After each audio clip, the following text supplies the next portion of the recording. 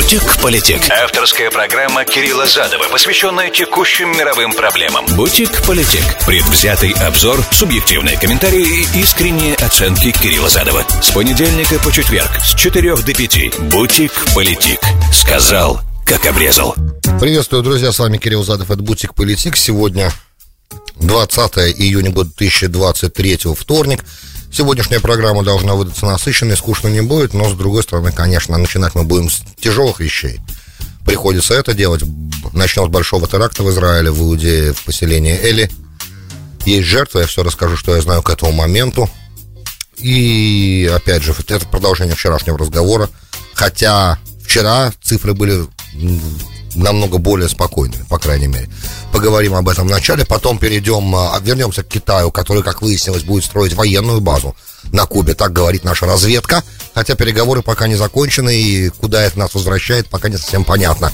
Постараемся разобраться, и в конце, если на все хватит времени, конечно же, да, и вашего покорного слугу не унесет в глубокие рассуждения на ближневосточную тему, то, соответственно, у нас останется время для Мексики, где начинается президентская избирательная кампания. Это важно, в принципе, и для региона, и для США, и для многих игроков, потому что президент избирается на один срок, один раз избирается, и потом его нельзя переизбрать, но он формирует внешнеполитический мексиканский курс. И для Америки, например, сегодня какую позицию будет Мексика дальше занимать, очень важно и для торговли, и для разных политических вопросов. Вот такой план. Вы можете мне писать 347-460-0877. Это СМС-портал прямого эфира для всех, кто в прямом эфире меня слушает. Нью-Йорк, Филадельфия, application iHeart, application Руиса Радио. Везде в нации. Все остальные, кто смотрит меня на YouTube, подписывайтесь, количество подписчиков растет. Напоминаю, друзья, что ваш покорный слуга является независимым политическим аналитиком, не получающим никакого иностранного финансирования, использующий реализм для анализа современной ситуации. В основном, но также и другие парадигмы международных отношений. Это первый момент. Второй момент. Радио Руиса — это американская станция, которая тоже не имеет никакого иностранного финансирования, и в том числе, этот маленький дисклеймер заканчивая, позиция вашего покорного слуги может не совпадать с мнением редакции радиостанции РУС. У нас тут свобода слова. Politic. Сказал, как обрезал. Сегодня в ресторане поселения Эли в Иудее было начато нападение. 2 террориста застрелили в ресторане 3. Потом перешли на заправку, которая недалеко, и начали стрелять там. Ранили еще 5 человек. Из всего 8 раненых 4, когда прибыли уже парамедики, а 4 уже были, они пытались там раненым в самом тяжелом критическом состоянии оказать первую помощь и попытаться дефибриллятором. запустить оказалось, что невозможно. Они уже фактически ушли, и то есть получается 4 убитых, 4 раненых в общем числе. А в ресторане, на заправке одного из нападавших удалось застрелить гражданскому, который был вооружен, да, то есть, видимо, там же поселение, там в Иудее и Самарии многие люди ходят с оружием постоянно. Вот, одного из нападавших удалось застрелить, за вторым была охота, его нашли и застрелили тоже. Дальше будут, естественно, всяческие действия, связанные с разрушением домов. К сожалению, никаких последствий для семьи это не бывает обычно. Законов о депортации до сих пор не принято, поэтому еще одного сдерживающего момента для человека, который на такое решается, нету. А было бы неплохо, чтобы был, потому что когда человек знает, что он идет, то черт с ним, что его убьют, но для всех остальных его родственников, да, которые с ним проживают вместе, это будет означать депортацию. Это могло бы быть тоже серьезным сдерживающим моментом. Разрушение дома, кстати, тоже достаточно эффективный момент, но при этом мы понимаем, что это не является сильным сдерживанием. Значит, у нас нет экспериментальной базы никакой проверить, насколько, то есть никак замерить, эффект этого сдерживания мы не можем, поэтому, сам факт того, что дом же не просто сносится, еще там заливается бетоном, и там нельзя ничего построить на его месте. Вот. Но для этого, я так понимаю, все равно нужно решение какой-то военной администрации. Насчет суда не уверен, не знаком с законодательством израильским в этом вопросе. Значит, это первый момент. Хамас взял на себя ответственность. И это означает, что потенциально есть вероятность того, что дальнейшие этапы нанесения удара ответного, месть, она может в итоге распространиться, и тит-фо-тат, то, что называется, удар на удар, в итоге может вовлечь в себя газу, как мы понимаем, на этот раз уже с Хамасом, которому, конечно же, этого допускать нельзя, потому что под его юрисдикцией, под его управлением проживает больше, чем 1,5 миллиона человек.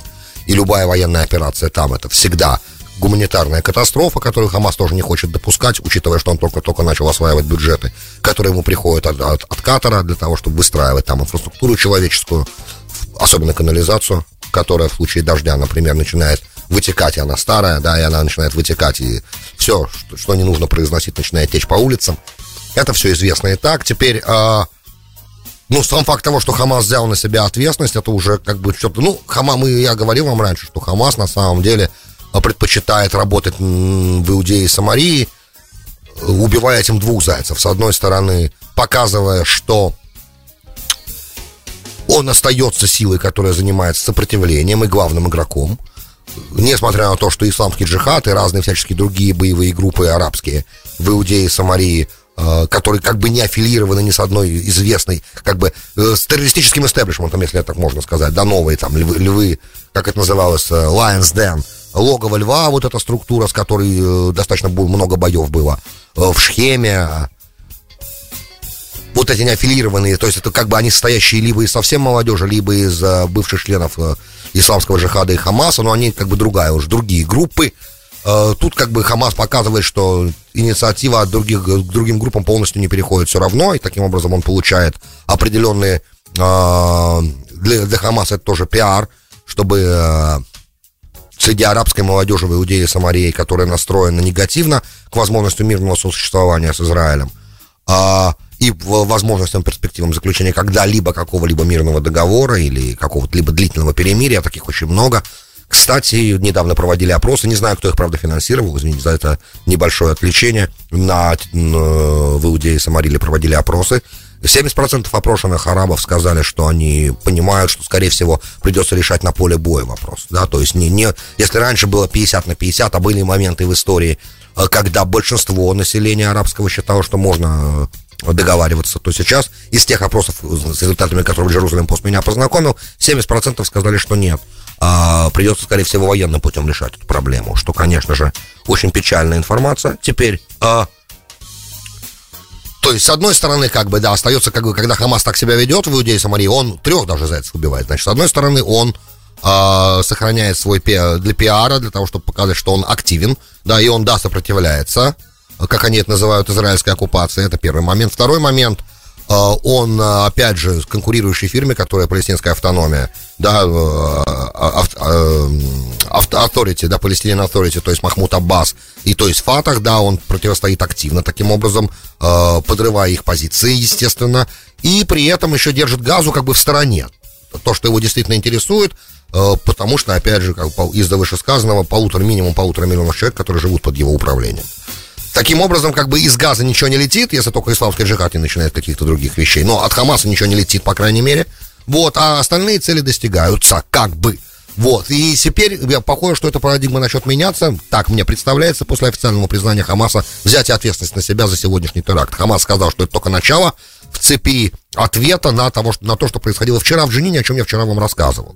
Да, большой бой, с применением авиации, даже уже то, чего много-много лет не происходило.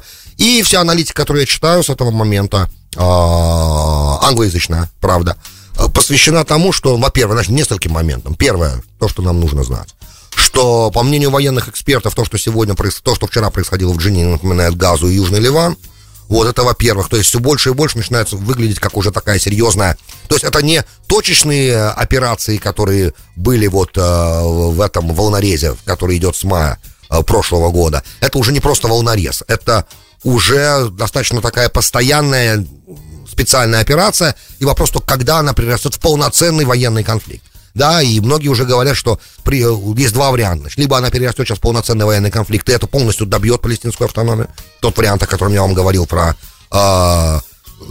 лишение палестинской автономии всяческой возможности на что-либо влиять, потому что ситуация все больше и больше начинает потихонечку двигаться в сторону 2000 года и второй интифады. Да, в плане того, в каком контексте? В контексте того, что Фатах и сама палестинская автономия никак не пытается остановить волну террора и никак не может управлять ситуацией в плане безопасности. С одной стороны, а с другой стороны, и иногда может и начинать участвовать в подобных действиях сама, для того, чтобы, опять же, не оставаться на обочине так называемого палестинского сопротивления. Я надеюсь, что я понятно излагаю, вы успеваете за ходом моей сумбурной сейчас мысли. Вот, поэтому у нас впереди, на самом деле, так я это вижу, в течение ближайшего месяца может быть очень серьезное развитие всей этой ситуации, опять же, которая полностью меняет статус-кво. В конце всего этого будет изменение статуса кво, и похоже, что оно будет, это изменение, не в сторону каких-то решений двусторонних, и не... Есть несколько вариантов, как предлагают действовать эксперты. Они почему-то считают, что остается теоретическая возможность давить на палестинскую автономию через других игроков, через Египет, через Эмираты, через Китай, кстати, пытаться апеллировать к Китаю, к которому в последнее время палестинская автономия, в туалете Махмуд Аббас, да, пытается найти какие-то, нащупать какие-то мосты, дороги. Вот, опять же, мы понимаем прекрасно, что Аббас в очень сложной ситуации. Также, да, кстати, эксперты еще при этом, перед тем, как мы скажем по ситуации Аббаса, лишний раз это повторим, я думаю, что все это и так понимают, но эксперты говорят, что то, что сейчас происходит, да, вот это вот падение возможности палестинской автономии управлять вопросами править в вопросах безопасности в Иудее и Самарии, оно, конечно, ответственность за это лежит не только на палестинской автономии, а также и на, естественно, действиях Израиля. Частично в этом можно предыдущую администрацию тоже не то что обвинить, но как бы объяснить, почему нормальный уровень взаимоотношений между американской администрацией и палестинской автономией был нарушен через действия Трампа и его переноса посольства в Иерусалим. То есть это как бы все следствие тоже одной цепи, которая в итоге, опять же, никоим образом не говоря о том, что перенос посольства в Иерусалим был неправильным решением, он не был неправильным решением, он был в тот момент не тем решением, которое было обязательным, он был optional, да, в тот момент, и было выбрано именно это направление действий, что сразу оборвало многие контакты с палестинской автономией и затруднило диалог, а потом, когда был представлен еще и план Трампа, который, естественно, палестинская автономия после этого на волнах всего этого момента не приняла, то все это и уменьшено финансирование, и отменено фактически финансирование агентства ООН по палестинским беженцам, через которое, как бы, часть людей в автономии получали средства тоже.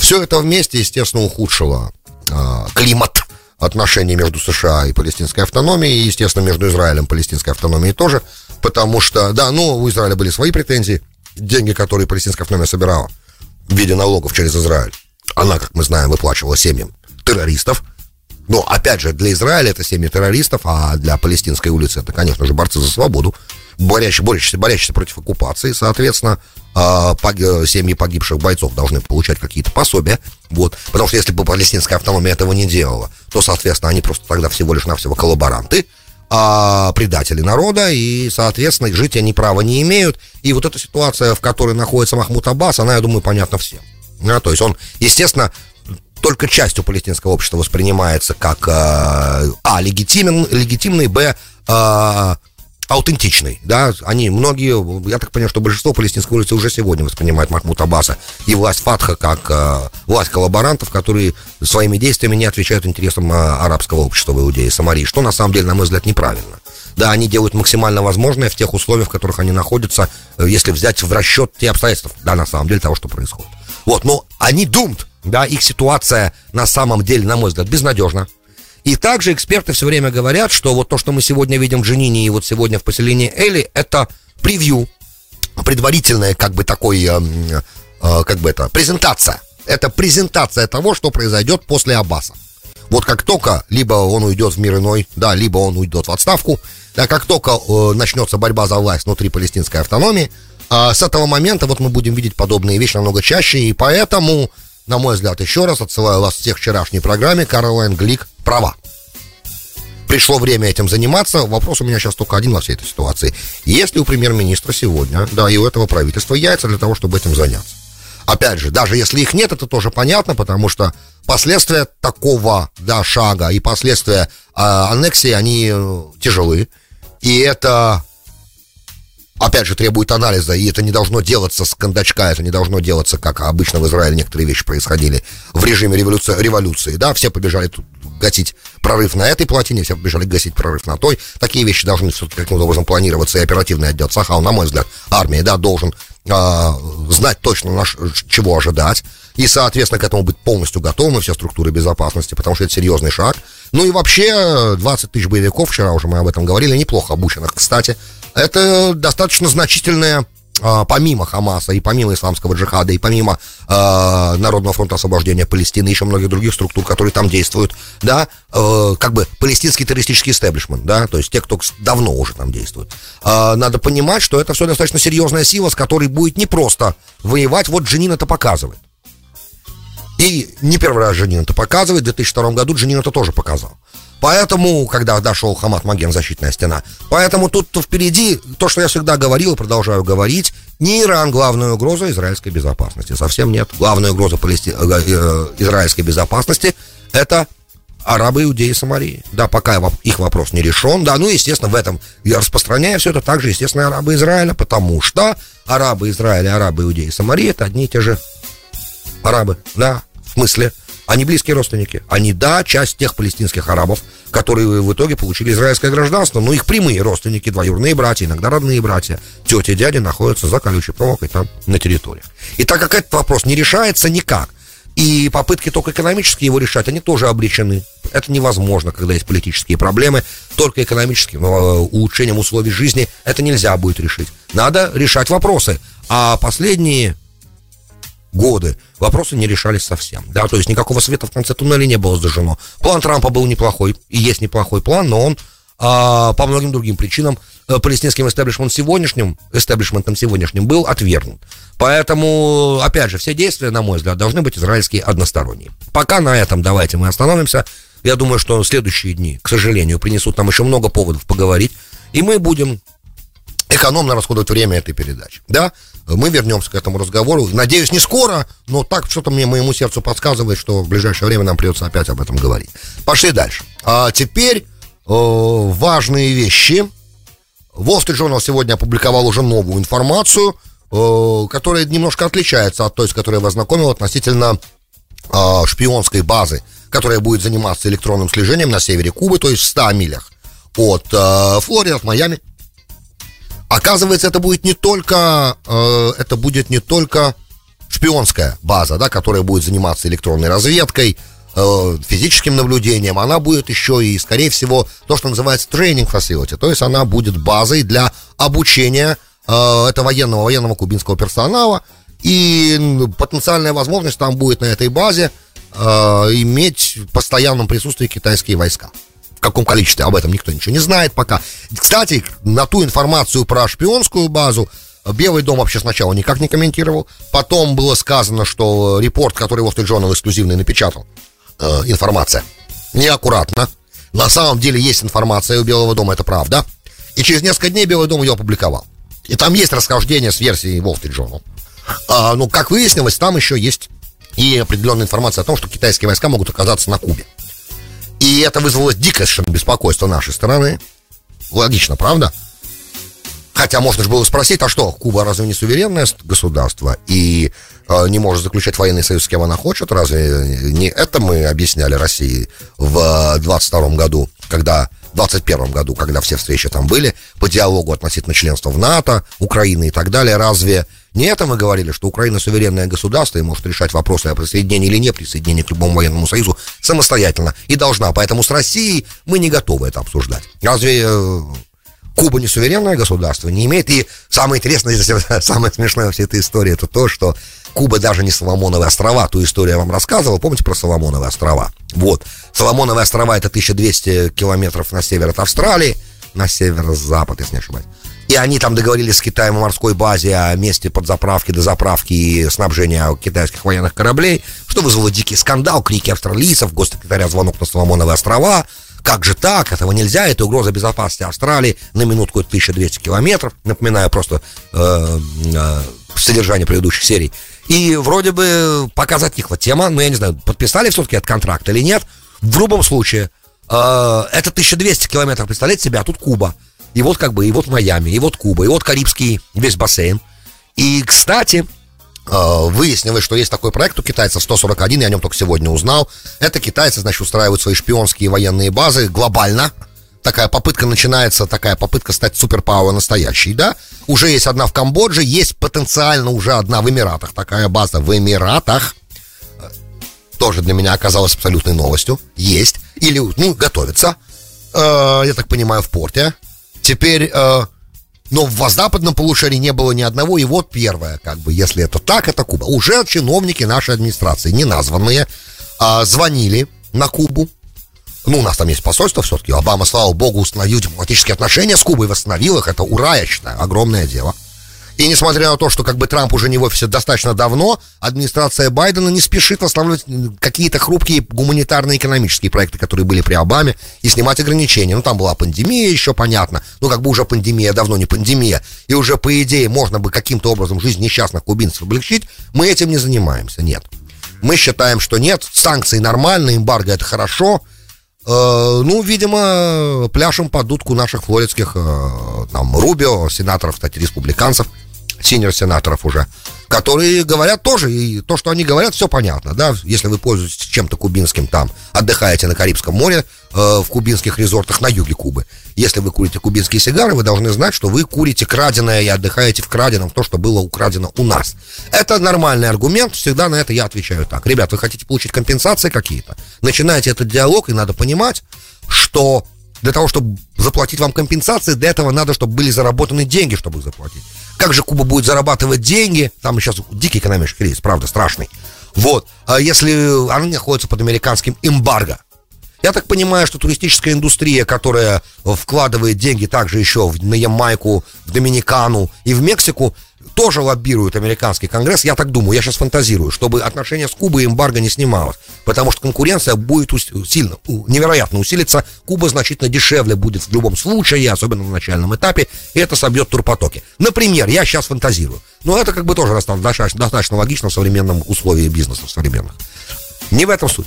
Суть в том, что когда наши официальные лица обращались к кубинским официальным лицам по этому поводу, а контакты уже были, администрация Байдена ссылалась на то, что размещение такой военной базы на Кубе будет подрывать кубинский суверенитет. А наша эмбарго не подрывает, я стесняюсь спросить, кубинский суверенитет? А наше присутствие такой слон, который находится в 100 милях фактически от кубинских берегов, и не подрывает кубинский суверенитет, а наша, прости господи, военная база Гуантанамо, которая еще и тюрьма по совместительству, она не подрывает кубинский суверенитет?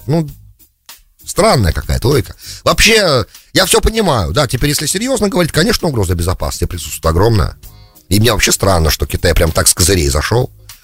И это все происходит на фоне типа того, что удалось остановить идущую вниз спираль ухудшения отношений между США и Китаем, то, что вчера я вам рассказывал, и то, что, в принципе, Блинкен говорил. Да, совсем недавно на пресс-конференции после разговора с Си Цзиньпинем. Вчера мы много времени этому посвятили. И теперь вопросы появляются. Не саботирует ли весь этот успех подобная ситуация? Я представляю себе, что китайцы, ребят, разумные, честно, мой прогноз, да, в конце этого сегмента. И они, скорее всего, до встречи Байдена и Си подождут с решением кубинского вопроса. И также со всеми теми проблемами, которые нам не удалось решить Блинкену и Си, и Блинкену и Цингану, по поводу установления прямого канала военной коммуникации между американскими военными и китайскими. Это все должно будет решаться уже непосредственно при разговоре Байдена и Си. И от Си потребует каких-то гарантий того, что Америка будет вести себя цивилизованно и дальше, скорее всего. А это, к сожалению, мы понимаем, не всегда возможно. И также, естественно, от Китая потребуются такие гарантии. А это личный контакт. Удастся ли этот личный контакт опять по новой зажечь или нет, это очень большой вопрос. Внимательно наблюдаем. Это прям детективная история для меня. Бутик-политик. Сказал, как обрезал. Добро пожаловать в Бутик-политик. Часть 2. С вами Кирилл Задов. Сегодня, 20 июня 2023, вторник. Мексика. В Мексике президентские выборы будут скоро. И начинается потихонечку движение в избирательной кампании для многих кандидатов. Все понимают прекрасно, самое популярное сейчас движение — это Морена, это левое, в принципе, движение, которое левой ориентации, которое привело Андреса Мануэля Лопеса Обрадора, нынешнего президента, к власти, президент-националиста и популиста, которого называли таким, как бы это правильно сказать, мексиканским левым Трампом. Левым не в смысле, то есть в смысле именно непосредственно политической ориентации, да? переизбрание на второй срок не актуально, поэтому, естественно, теперь начинается внутри движения. Все, значит, последние полы показали, все исследования последних опросов в Мексике показали, что любой кандидат, которого сам Лопес Обрадор порекомендует, да, который скажет, что вот этого человека я рекомендую, и он как бы может быть моим преемником, тот и выиграет. То есть идет сейчас определенно еще такая, ну, немножко работа локтями вокруг самого Обрадора, его чиновники, его администрации и просто известные политические деятели, например, мэр Мехико-Сити Клаудия Шейнбаум подала в отставку уже для того, чтобы на праймарис в движении Морено, давайте так это назовем, это немножко по-другому называется в Мексике, но идея эта, да, то есть первичные выборы в этом движении. 6 сентября должно быть назван тот, кто пойдет от движения Морено, пойдет на президентскую позицию баллотировать, да, кто будет баллотироваться, кто будет на бюллетене от этого движения. И вот Эрбард, да, министр иностранных дел Мексики, уже подал в отставку. Вот мэр Нью-Мехико, это город, который ваш покорный слуга, оказавшийся в марте 2021 года, ночью, пересадка была такая ночная, чтобы я спал в отеле, думал, что я буду тратить время на сон, дай-ка я прокачусь на такси по городу. Ну, чтобы мне таксист показал город, открываю Expedia, приложение, посмотреть, что они советуют. А они, первым советом там написан так: если вы иностранец, турист в Мексике, в Мехико-Сити, хотите посмотреть, не берите желтое такси, потому что если вы возьмете желтое такси, то вас могут выкрасть и потом использовать для... то есть грабители как бы и киднеперы будут знать, что вы туристы, и повышается шанс того, что вас украдут или вас обокрадут. Вот. Поэтому используйте такси, который не имеет на себе опознавательных знаков, что это такси. Как только я это прочитал, идея ночью кататься по городу у меня сразу пропала. Я спокойно утром встал, поехал в аэропорт. Вот. К тому, что она мэр этого города. Там все непросто, по-моему, один из самых по населению больших городов на земле. Понятно, но главное не в этом. Дело в том, что у нас есть, у Америки, Америка очень сильно зависит от того, кто же в итоге победит. Потому что в последнее время было несколько моментов тонких с Мексикой. Во-первых, от Мексики зависит исполнение байденовской программы новой по иммиграции, чтобы те, кто просят убежище в США, поток мигрантов из других стран более неблагополучных, чем Мексика, чтобы они оставались в Мексике на то время, пока их вопрос решается. И это зависит от доброй воли Мексики тоже. Я уже не говорю о том, что есть там мексикано-американо-канадское соглашение о свободной торговле, которое сложное, насыщенное, и там много есть нюансов. И есть вот две проблемы у США с Мексикой сейчас. Первая проблема. США обвиняют Мексику в том, что она дает преференцию своим энергетическим компаниям, и таким образом сложно там начинаются определенные вопросы. И также мексиканское министерство сельского хозяйства не очень хочет, чтобы генетическая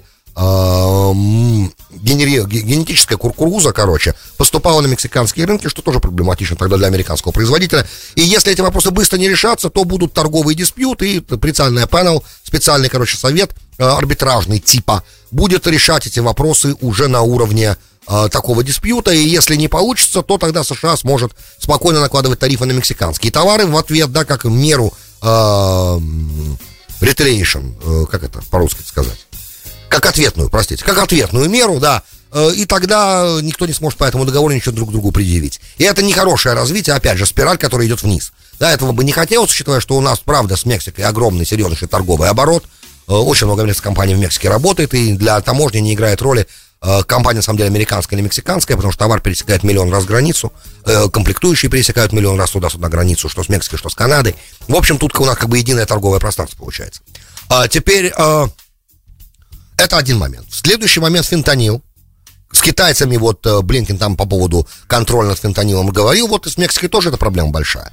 Наша кооперация с мексиканцами ухудшилась невероятно после того, как бывший министр обороны, помните, в Америке был арестован, ему там начали предъявлять уже обвинения в организации наркотрафика, что неудивительно. Вопрос, нужно ли было и можно ли было его арестовывать, потому что все-таки он бывший министр обороны.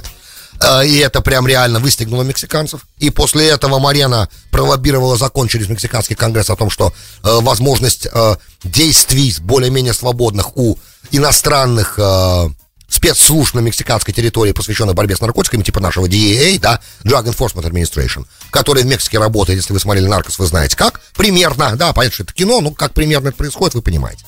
то вот их полномочия, их возможности спокойно оперировать на мексиканской территории были сильно ограничены этим законом. И опять же, надо понимать, что для Америки это невероятная угроза нацбезопасности. Маленькая цифра: 110 тысяч человек умерло от передоза в 22 году. 110 тысяч человек. Это прям потери в большой войне. За несколько лет, да, а не за год. Поэтому, и, как мы понимаем, от передоза пожилые люди не умирают.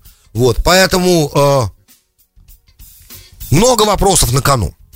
И от того, кто в этой гонке избирательной победит, в итоге зависит, что дальше, как будут дальше складываться американо-мексиканские отношения. Еще раз, ни Америка, ни Мексика не может позволить себе, по большому счету, ухудшения этих отношений. Они должны быть рабочими, они должны быть дружественными, и они должны быть, естественно, взаимовыгодными. И хотелось бы, чтобы респективно и та, и другая администрации более активно искали общий язык. И его находили, потому что от этого зависит благополучие двух наций и их безопасность, что самое главное. Вот примерно, друзья, с чем я хотел вас познакомить. Большое спасибо, что были со мной. С вами был Кирилл Задов. Вы слушали «Бутик Политик». До встречи завтра. «Бутик Политик». Сказал, как обрезал.